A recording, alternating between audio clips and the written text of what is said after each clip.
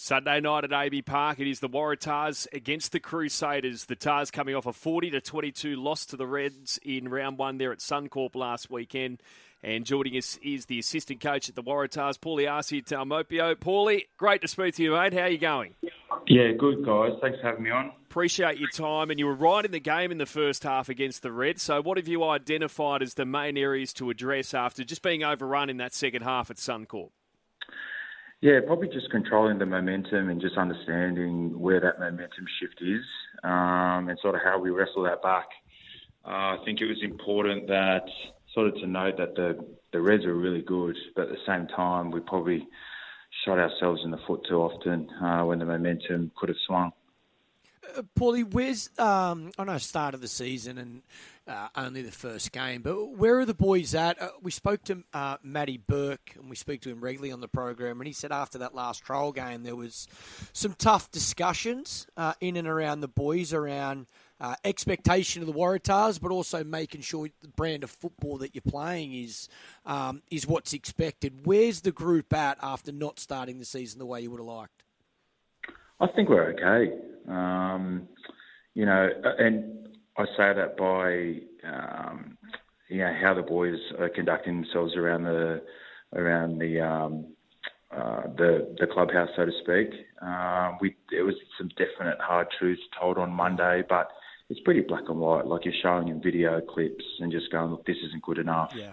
This is what good looks like, and the boys have sort of taken that on really well. We trained well on Tuesday. That was a tough session, but yeah, like I think as much as we want to, look back and make sure that we're accountable to all our errors there. It's also a really short, fast competition, so you really can't get bogged down in good wins and bad losses. You've just got to take your medicine, get your learnings, and then by Tuesday you've really got to move on. And we've got the Crusaders, who are 7 championships on the bounce. And so that's sort of forced our hand a bit, you know what I mean, just to get going. Yeah, Paulie, talk a bit about the Crusaders being the dominant team in Super Rugby, and they're going to be difficult to beat.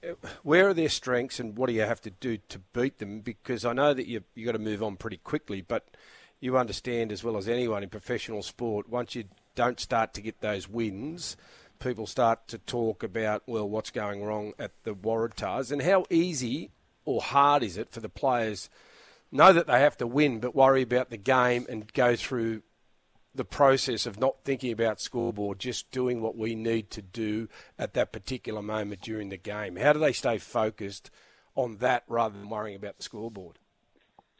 Yeah, it's a good question. I think that's sort of what we're trying to figure out. I think in all sports, how do you compartmentalise and just go, right, task after task, next job, no matter what that scoreboard's saying. But obviously, scoreboards these days at the stadiums are so big. You can always see the boys are looking at it and they can feel it. So I think it's just repping it at training, getting them into situations where you go, right, don't always think about the pretty picture. If we're down by 14, what does that look like? What's our next job? The Crusaders are a pretty formidable club. They're very strong. So they're just well balanced right throughout all facets of the game. So the cliche is that you run towards every challenge, and you've just got to do it this weekend. Like, we've got to just take it to them, and we understand where they're really strong. We know that there's a couple of opportunities, but we've just got to really grab this and just go at it, and focus on small tasks rather than the big thing. What about for you personally, buddy? How have you enjoyed working alongside Darren, and what's his style as well? How does that work? And I guess now's the time as coaches, assistant coaches. Now's the time where you needed so much when the team, is.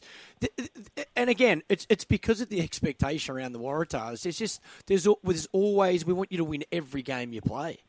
Yeah, listen, personally, like that expectation, I love it. Yeah. I'm in love with it. Yeah. Like I love the pressure that this brings, and it's awesome. Like it is unreal. It's awesome to be in this building and coaching the Waratahs.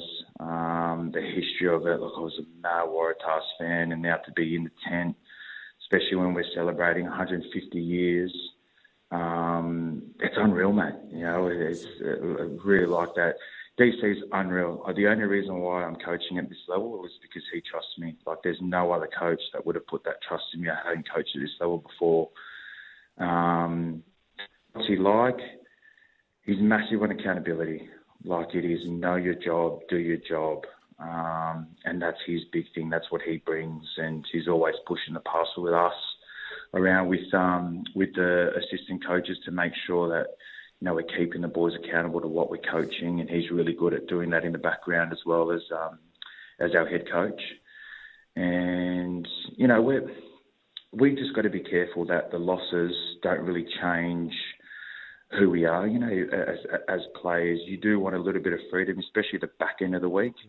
We just need to be careful that what's happening on the Saturdays doesn't drastically change, and now we're choking the boys and we're over-coaching these great athletes. Because, as you guys would know, it's like, geez, guys, like, just give us the detail Monday, train us hard Tuesday, give us what we need on the Wednesday, and by Thursday, Friday, I reckon you guys start to phase out and let us take over. Yeah. I think it's really important that we stay to that and we have little conversations and keeping them accountable.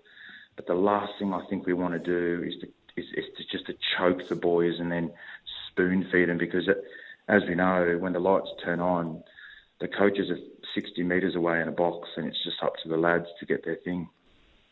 Yeah, and that can also build pressure inside the group, and you can place too much pressure on the playing group. But Paulie, like, we've all been a part of it where things aren't working, and all of a sudden something happens, and we don't know what that is.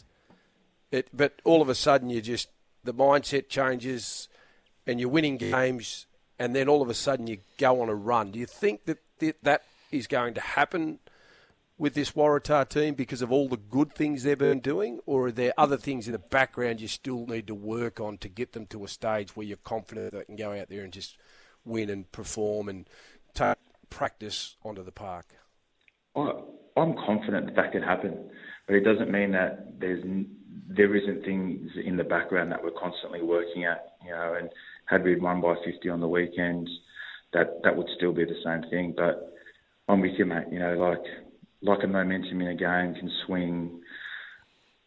Momentum somewhere, like you said, you just don't know what it is, but something in the season can change, and we're feeling that all the time. Like, a season can change on a Tuesday without even, you know, it's like, oh, mate, we had this epic Tuesday and this guy spoke really well, and I don't know, we just went. It could be this weekend, but our confidence is that can happen because of the group, you know, and how good the group is. And so whilst our potential is really good, and we understand we haven't fulfilled that, because our ceiling is high, the players want to do well, we're all connected. There's always that chance to do that. And whilst there's a chance to do that, mate, we are pumped to go. And hopefully that's this weekend, if it hasn't already happened throughout the week. Paulie, really appreciate your time, mate, and go well against the Crusaders. Appreciate you guys. Thank you.